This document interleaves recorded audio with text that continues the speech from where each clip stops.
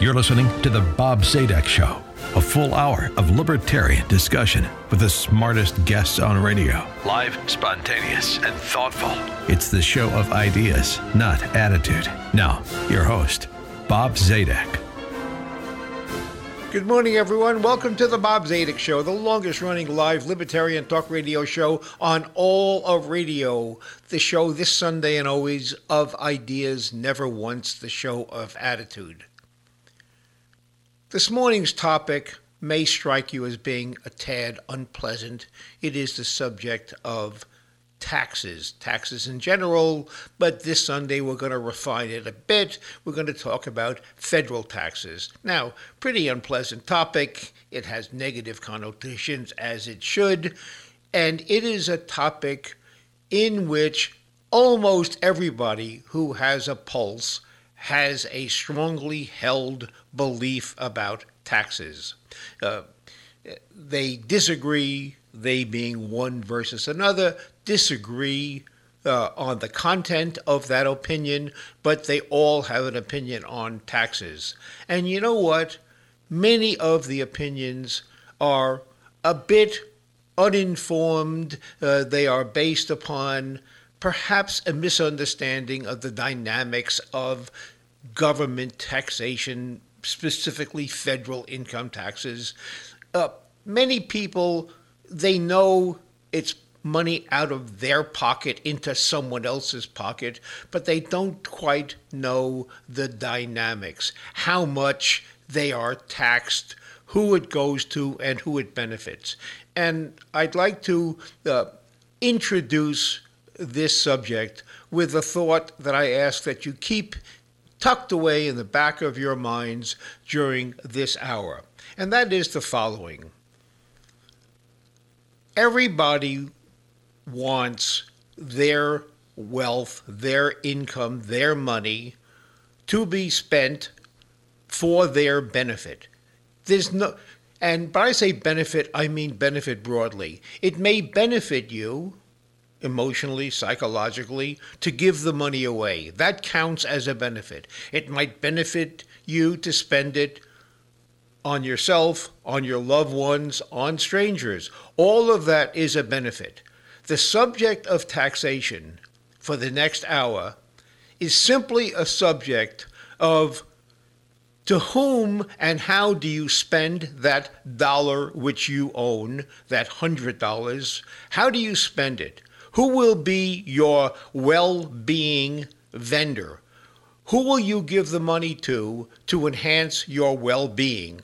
After all, it's your money, and every bit of it should be spent to enhance your well-being. Now, government is a provider of your well-being. Government, in theory, protects you and spends money for the public good. Public includes you.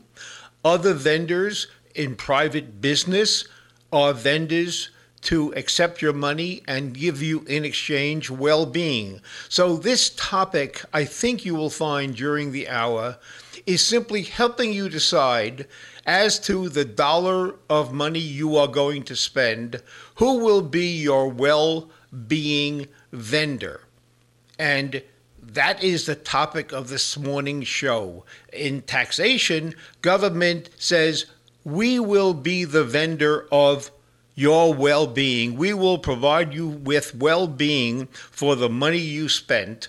They simply are out there competing to be the well-being provider. And the question is, will they give you the most well-being for the dollar you give them?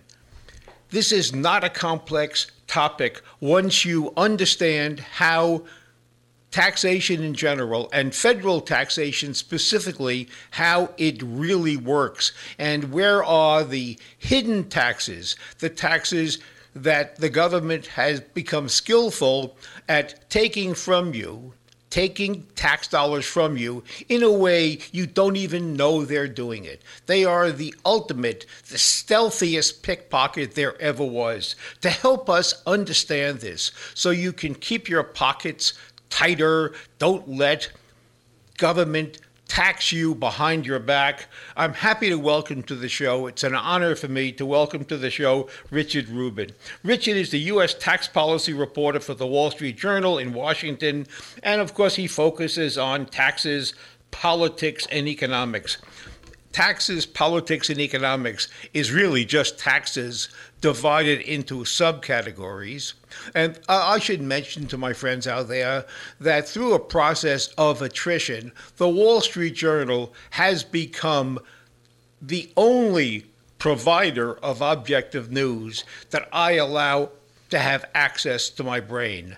I have culled the herd, and they are the last media outlet standing. So I rely heavily upon the information I get from the Wall Street Journal in making my personal decisions, and I rely specifically on my tax tutor, Richard Rubin, to help me. Richard covered tax policy with Bloomberg in his past and the Congressional Quarterly, and he's written extensively about local governments and transportation policy for quite some time. He started his career, I believe, with the Charlotte Observer. Richard, thank you so much for joining us this morning, and welcome to the show. Hey, Bob. Thanks for having me. Appreciate being here. Now, tax policy, specifically federal tax policy, and we are going to winnow it down even more to talk about corporate tax policy, because it is so much in the news. President Biden, not surprisingly, because he announced his platform before he was elected, is determined in his continuing effort to, oh my goodness, I hate to say it because it's so not true, but tax the rich. And his way of taxing the rich is to increase corporate income taxes. Now, when we say corporate income taxes, we don't mean corporation as a form of business, but we mean the phrase more broadly to mean tax business.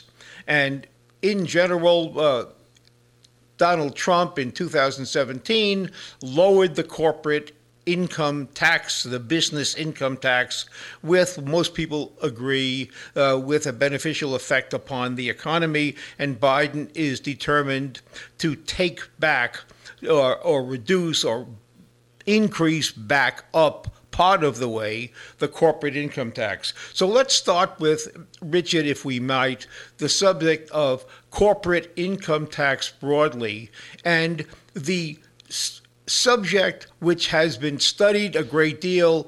There tends to be, in the broad sense, agreement among economists and those who study tax policy on the question, and this is my question, Richard, when one taxes a corporation, economists fully understand, and you have explained to us so often, that there's no such thing as taxing a corporation. Corporations do not pay taxes. They merely are tax-collecting intermediaries. If you agree with that concept, please explain it for our friends. Yeah, so I would generally agree with that concept, that corporations are, you can think of them as collections of people, right? Corporations are collections of shareholders, bondholders, employees, executives, to some extent customers, who sort of come together to conduct business. And so the corporate income tax, importantly, as opposed to, say, corporate income tax is a tax on a business's profits, right? So the government is saying we will take a share of every year, and so the higher, this is something that applies to more profitable firms, obviously care more about this. And so the question is, okay, if a company is making a whatever profit margin and is paying a percentage of that to the government, like, where does that come from? Where does that burden ultimately land? It doesn't stay in the company. It goes to some of those people who ultimately pay it. And so this is something that economists study and argue about and disagree about. But there's basically like two big broad categories. One is it goes to capital, and the other is it goes to labor. You can think of as shareholders, that if a company is making profits and it is taxed more, then the shares it owns, the shares of that company are worth less. The company can return less money to shareholders as tax. And so shareholders are the ones who are burdened. And we'll come back to who those shareholders are because it's really important. And then the other side is labor, that like companies then find, the alternative companies find other ways that to share that tax burden, to pay that tax burden, that in the long run, maybe they pay workers less because, the chain of events is basically this, that if that companies become, might consider productivity enhancing investments, after-tax rate of return is going to be higher, but if the after-tax rate of return is going to be lower, then they don't invest as much in the business. Those investments, like machines, don't more productive, and therefore in the long run they can't raise workers' wages as much as they might otherwise. And so that's the sort of big tug and pull. We can get to prices in a bit if you want, but I think economists generally see, wages, labor, and stock prices, shareholder capital, as the two dimensions here. Government estimates kind of say it's about, 3/4 on the capital side and 1/4 on the labor side. More conservative economists say it's closer to even. Thought that in the short run it's more leaning toward capital, in the longer run it's labor. So I wanted to come back and talk about who the shareholders are, because that goes back to your point, Bob, about about taxing the rich. Shareholders do tend to be more, wealthier and higher income than than the population as a whole, right? That makes sense. Like low-income households that don't own as much votes in the world are their share of the population. Stock ownership is very concentrated, but it's also widely distributed, right? This is when we talk, that also includes 401ks. And so even if there's not a tax, in some ways that's being taxed, even though there's no actual tax that you're paying on your 401k until you take the money out. The other big piece, and this is an important part of the debate right now, is a big portion of the corporate shareholders are foreigners. Foreign investors see, like the idea of investing in U.S. corporations. Right? If you want to own a piece of, if you're, say, a British citizen and you want to own a piece of Facebook, then if those shares go slightly down in value, then you're fearing the tax. There's one of the ways that people now see, particularly Democrats, kind of see the corporate income tax as a way to tax foreigners. You can think of it like the car rental tax in Orlando, right? There is there's a really high demand, and the local government there captures some of that demand by imposing a tax. And so the U.S. equities are in some ways, and so the thought is that the U.S. can tax people. It is kind of basically taxation without representation, but the U.S. is a tax. Don't complain about it. But it's the U.S. then taxing those foreigners. And then the question becomes, how does that reduce investments? If the foreigners say, well, I'd rather just invest in, Siemens or, Mitsubishi or whatever because the U.S. is raising taxes. That, it's like renting a car in Orlando, then I'll just go to Austin or something and rent a car there and it won't be as expensive. So that's sort of a long-winded starting point to this, but the idea that corporate income taxes get paid by someone, who that someone is matters. We don't necessarily know, but it's generally more higher income and foreigners than the population as a whole. Just to modify very slightly what you have said, because you use the phrase widely distributed, referring to who owns equities. And I just want to expand upon that a tiny, tiny bit. Of course, and you mentioned 401ks, but of course, union pension funds own equities, and life insurance companies own equities. Now, why do we care about life insurance companies? Because life insurance companies sell life insurance, and they sell it to all segments of the economic strata. So low-income people probably have some life insurance, and therefore they pay premiums. And if the life insurance company's investment division is more profitable, that is, their income is taxed lower, then they will, over time, if you have any faith in the markets at all, they will lower, that will be reflected in lower premiums. So even though, Richard, you have shared with us the conventional wisdom that when corporations pay taxes,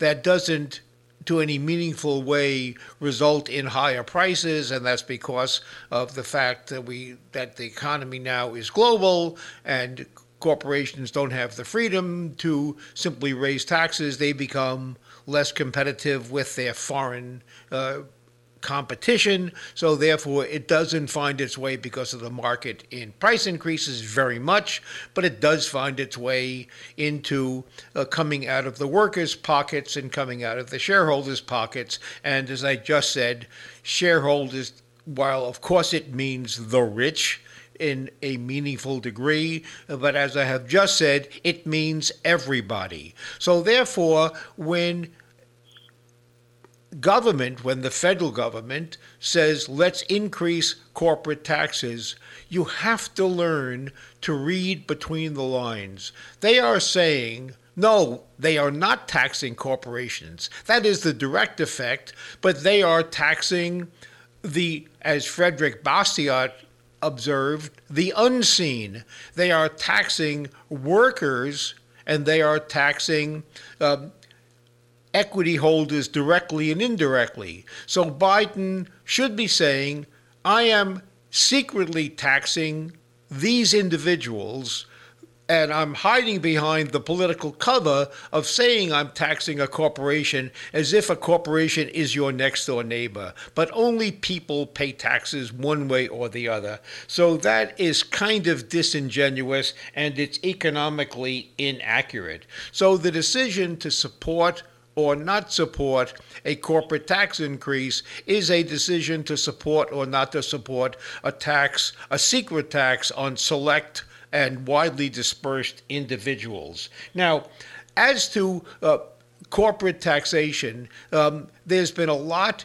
in the news lately about Janet Yellen's plan, and wow, does it strike me as being insidious, of negotiating with our trading partners in Europe and in Asia, the first tier economic powerhouses, countries, to have all countries to agree, in effect, to enter into what if in the private sector they'd all go to jail because it's monopolistic practices, but Janet Yellen is trying to get all countries to agree on some minimum corporate tax so that countries like Ireland and Estonia and lots of other countries which have enhanced their country's economy by wooing corporations because of lower corporate income taxes. So tell us a bit, Richard, because you have written about this.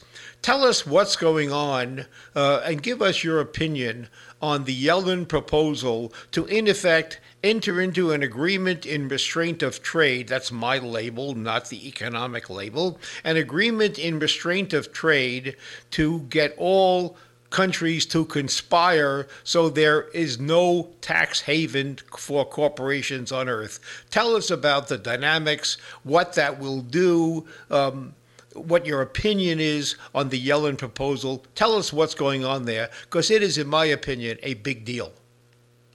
Yeah, it's absolutely a big deal. Still sort of developing, and it's developed over time. There had been discussions about a sort of minimum tax even before this administration took office, and the Trump administration was, not as adamant about it for sure, but was heading in this direction as well. The idea is to basically sort of put a floor under corporate taxes globally, that each and you don't need everyone. You kind of the argument is you kind of really need just the major countries. So if you got the G20 on board on this, and then we can talk about the U.S. backstop and penalty on how they'd enforce this. But to get a G20 on board, there really wouldn't be no place to go. The idea is that companies should pay, that there shouldn't be a way to escape all corporate taxation. We had a long period of years where companies were able to kind of route corporate income through Ireland to Bermuda or the Caymans, where it wasn't taxed, and then eventually some of that accumulated income. But the idea is to prevent that from happening again. To have you can call it whatever you want, but to have an international agreement like we have on all sorts of other things. To create that kind of floor. The U.S. recently kind of said, all right, we're initially was kind of making noise around 21%, more in the realm of said it would accept 15% as a floor. So the idea is if you're a company headquartered in Ireland or a company headquartered in the U.K., that you would have to pay 15% on your foreign income. Interestingly, the U.S. is actually the only, is one of the few or only large countries that has something like this now. And in the Trump administration, it's a 10.5% minimum tax on U.S. companies' foreign income. It exists now. Companies are paying it. They're not thrilled about it. So in some ways, what the U.S. is trying to do is to get other countries, increase our minimum tax and then also get other countries to do it. The last thing that's part of this is sort of the hammer, the way the U.S. can enforce this.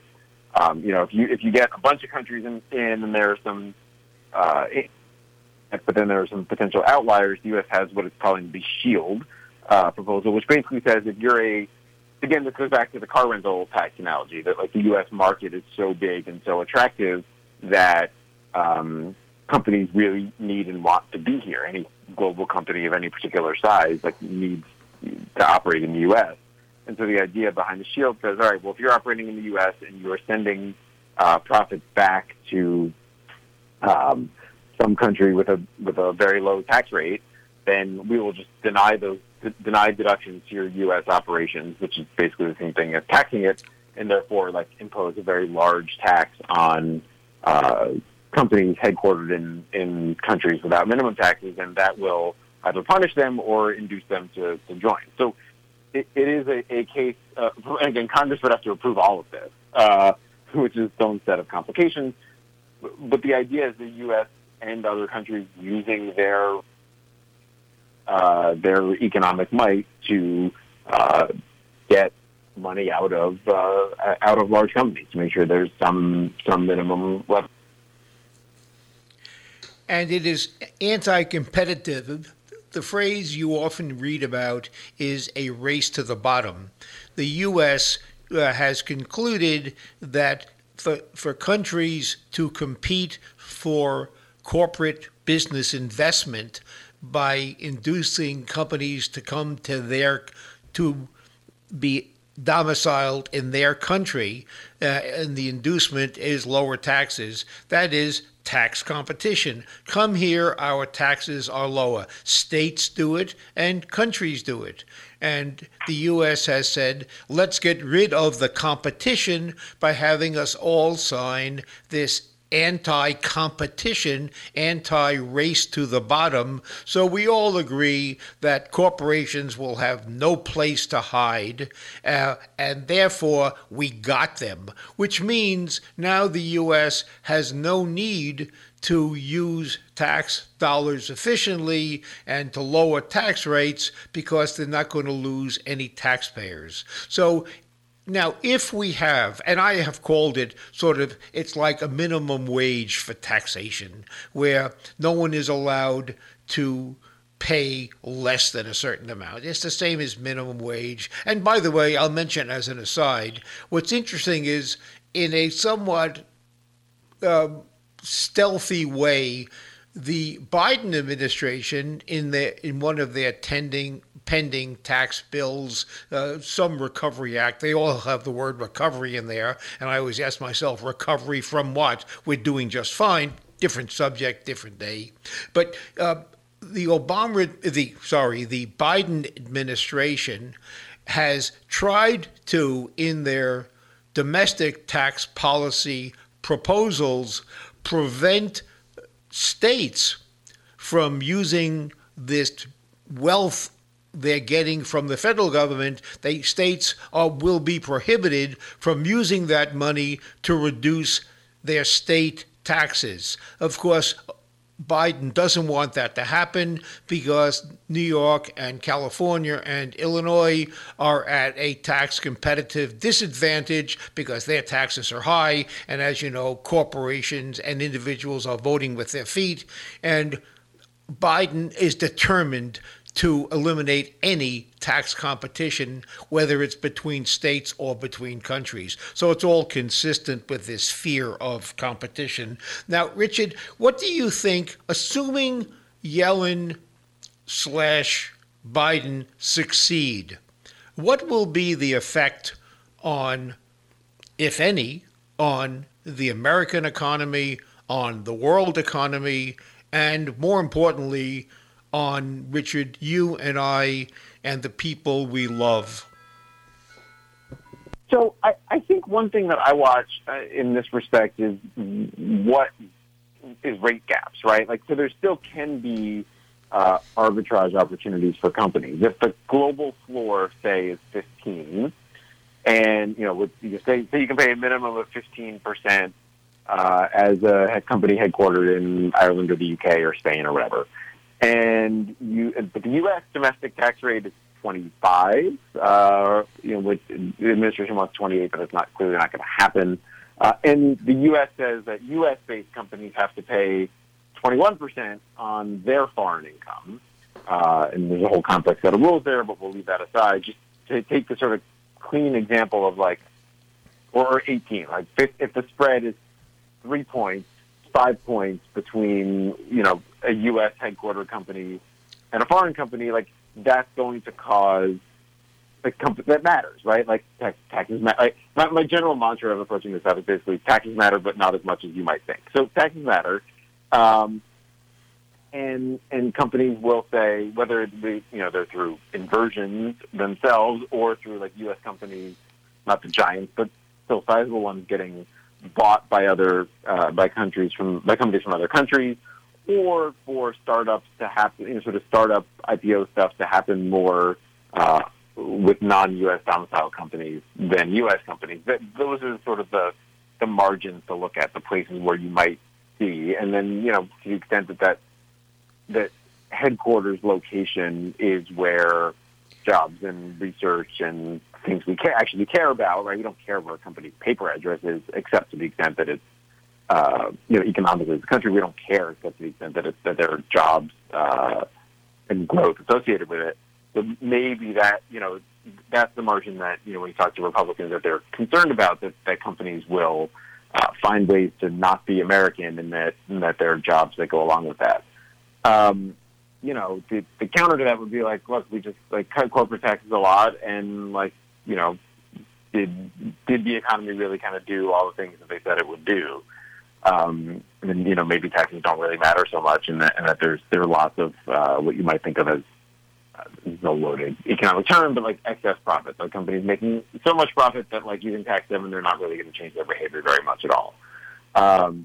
And so that's, I think, it's an unknown, like all this stuff. And there's certainly some potential effects that might happen. And I'm sure we'll, as we get a more clear sense of the mix between what the global deal is, what other countries do, and what the U.S. Congress agrees to, we'll have a better feel for how that might shake out. You have written a lot about my favorite company, only because I'm such a consumer of their goods and services, and that company is Amazon. And there has been a lot of hyperbole in the media that Amazon, with all of its enormous economic well-being, the phrase is, and of course it is dead wrong, but I'd like you to speak to it because there's so much misunderstanding, Richard, that Amazon pays no taxes, followed by 5 exclamation points. And Amazon, of course, is not a tax cheat. If it pays no taxes, it pays no taxes because that's what the tax law says. And Amazon and its management do not have to go to jail. They are simply complying with the law. So speak to this whole issue of so that when our friends out there read or hear that Amazon pays no taxes, therefore we need a corporate minimum tax, and we'll get to that in a second. Tell us whether that, help us read between the lines of Amazon pays no taxes, exclamation point. Yeah, so let's unpack that a bit. The first set of things is a measurement challenge, right?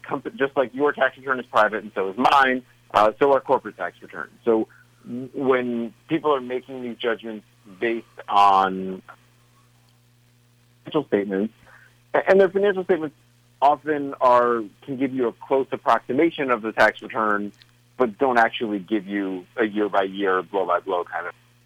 Take a really simple example. If a company is being audited based on stuff it did in tax year 2012, and the result of that audit comes in 2021, and the company has to pay $1 billion more, that shows up in the financial statements as $1 billion of taxes paid. But of course, it has nothing to do with what the company did in 2021. So like, there are just weird timing and measurement things that come in when you look at this, and everyone's like, we know that, but that is like in the popular and politician discussion of it that understandably gets lost.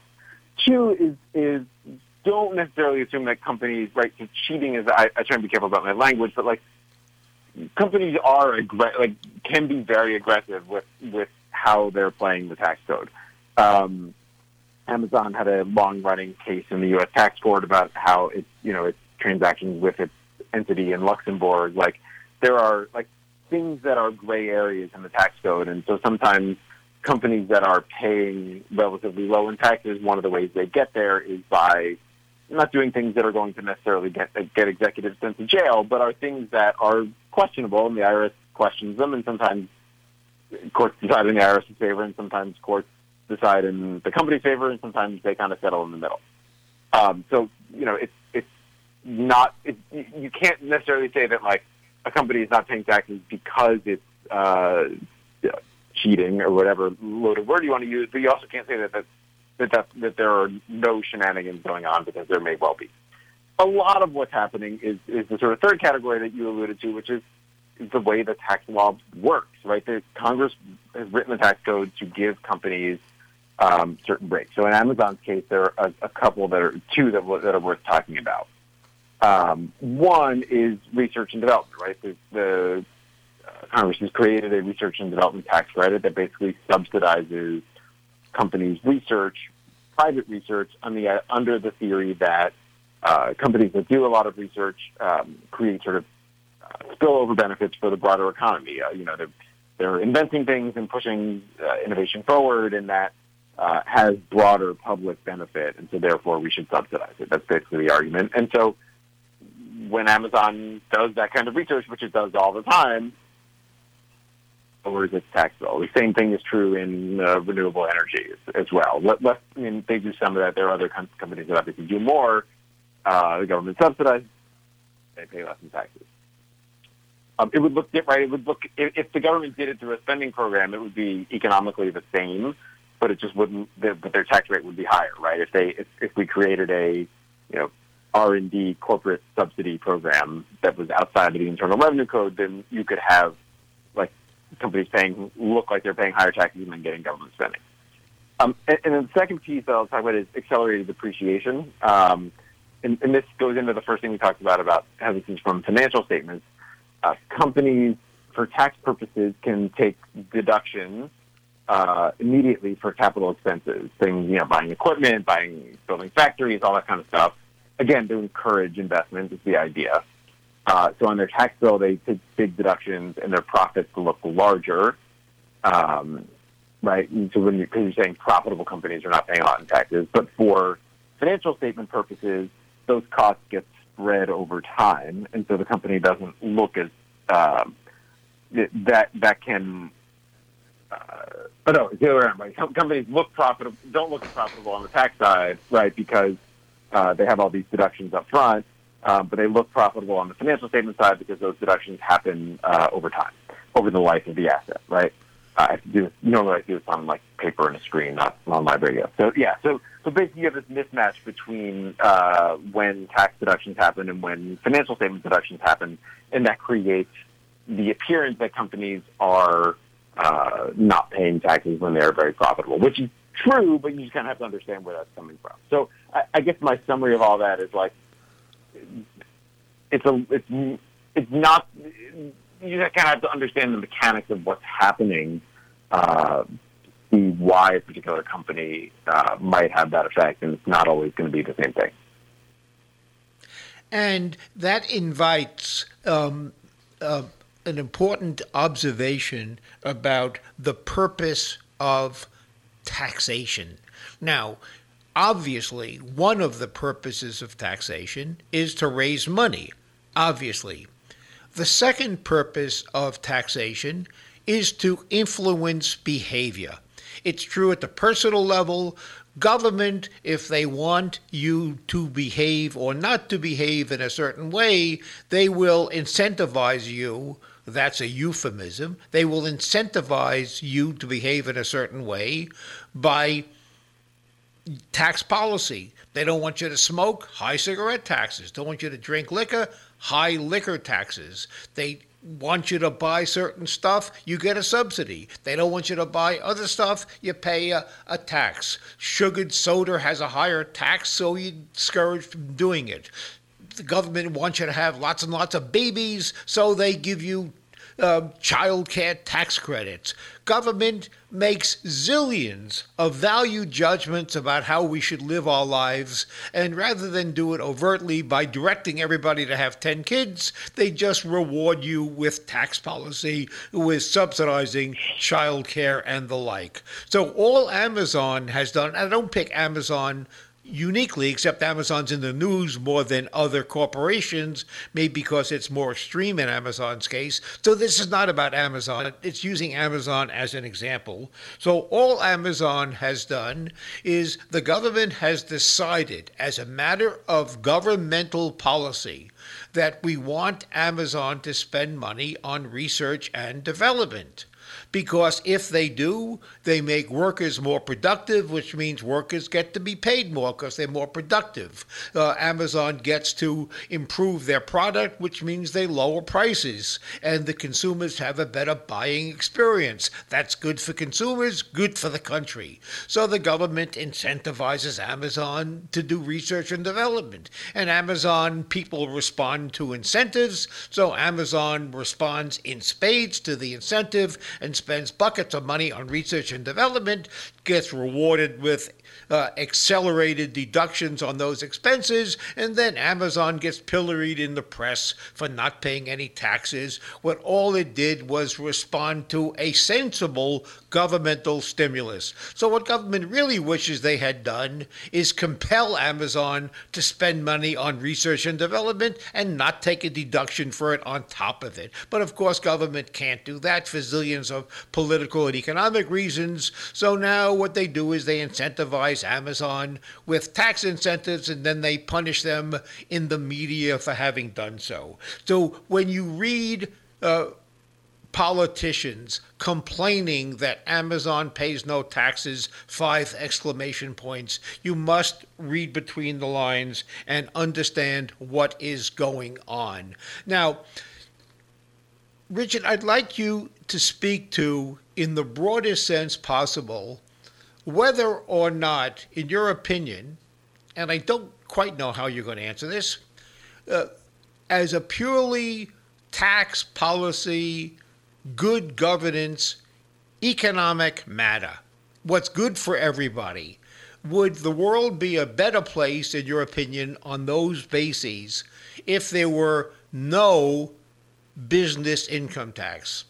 Just one more sentence, Richard, before I ask for your answer, is I have always believed that if the goal of taxation is to raise money, then, and as I said earlier, when the government taxes corporations, they're really taxing individuals, selectively shareholders and workers and consumers to some small degree, as you have observed. So if you're going to tax the individuals ultimately, just be honest about it and raise the individual income tax however you wish to do it, incrementally to make up for the lost revenue, and don't tax entities at all, because taxing entities merely means entities such as Amazon will make business decisions because of the tax benefit, not because of the economic benefit, and it distorts the use of capital. So would the world be a better place without we'll call it corporate income tax, but it's really a business income tax? Would the world be a better place on those measurements if there were no corporate income tax, or would it not be in a better place, and why? So I'm not going to offer an opinion on that, but let me talk about a couple considerations that might cut in the other direction. That might argue toward why one might want to keep a corporate income tax, given all the arguments against it that you just laid out. One is the sort of foreigner piece that we talked about earlier. That it actually, in a weird way, I think 40% of U.S. equities or something are owned by foreigners, right? It's a very big number, and so and we can't go tax those people. We can't. The U.S. has no way to say random investor in Tokyo, you owe us money. But the corporate income tax operates as a way of taxing foreigners. So it can be a useful tool for getting for literally taxing the other guy, the guy behind the tree. So that is that's one argument for it. The other is sort of you can end up in weird situations where if you didn't tax corporations, and the money would stay in the corporation, right, and not be distributed to shareholders, and it doesn't get to people you can tax quite as easily, and so you're sort of it's acting. Taxing the company can act as a way to get money there sooner. It's also in some ways inefficient for the reasons you outlined. It also, you can think of it as somewhat efficient in the sense that if we think of corporations as tax collectors, they're entities with that care a lot about, at least at a basic level, care about compliance and have a compliance infrastructure inside of them. So if you think of the corporate income tax if you think of corporations as tax collectors, you'd rather have the Fortune 500 as tax collectors rather than however many millions of people, and then the IRS going after them individually. It's at some level a more efficient way of taxing. And I think it is. And then the last thing I'd say is the answer is compared to what, right? So it depends on what your aims are. If your aims are for a progressive tax system that taxes high income and wealthy people more than lower income and middle income households, then the corporate income tax, compared to say raising the payroll tax or raising the 10% bracket to 12 or any other number, or lowering the child tax credit or any other number of policy changes you could put on the other side of the ledger, the corporate income tax is going to be more progressive, because of how concentrated black ownership is. So that's another argument for it. If you were comparing it to say things, and you may have your own views on all of this, but if you're comparing it to say raising the top individual income tax rate, or raising the capital gains rate, or raising the estate tax, or things that are even more targeted at very high income, high wealth households, then and your goal is to progressivity, then maybe the corporate income tax is a less useful tool. So it really is about sort of what your political aims are, and then with some of those administrative considerations about ease of collection, ease of compliance, taxing foreigners kind of baked into that. Just a very brief response, because we have lots more I'd like to cover, but it's just a very brief response to your thoughts of a second ago. As to corporations, if you don't tax corporations, the money will stay in the corporation.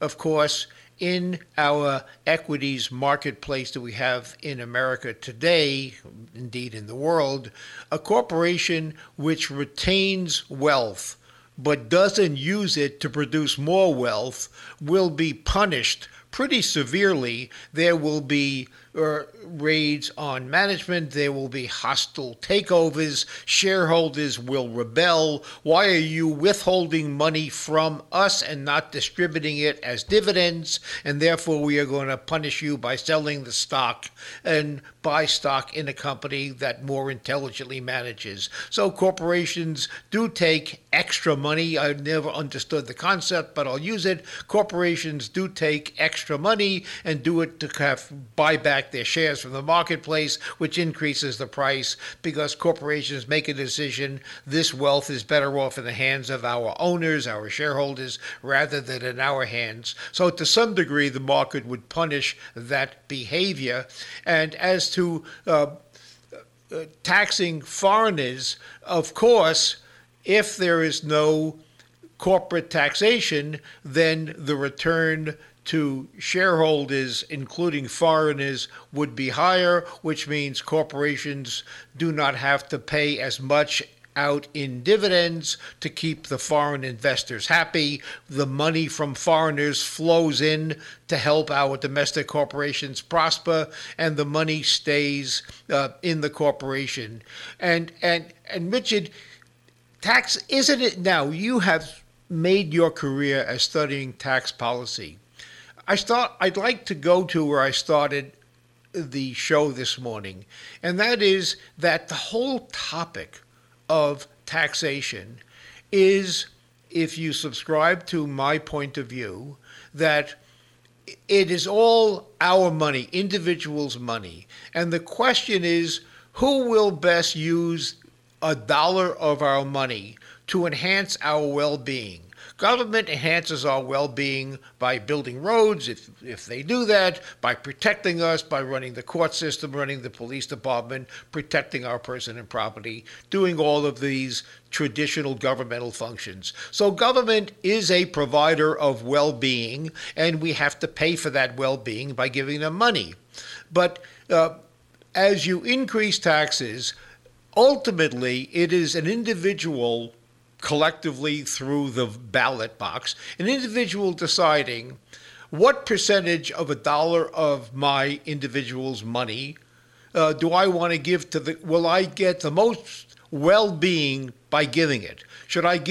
Will I get more well-being by giving money to the government, or more well-being giving it to business? And remember, it was business who gave us the iPhone. That increases your well-being. It was business who, in the form of Amazon, who delivers goods even before you want them at your front door. So we get profound well-being and benefits to our health, welfare, and safety from business. So when we give money to business, we get a benefit. When we give money to government, we get a benefit.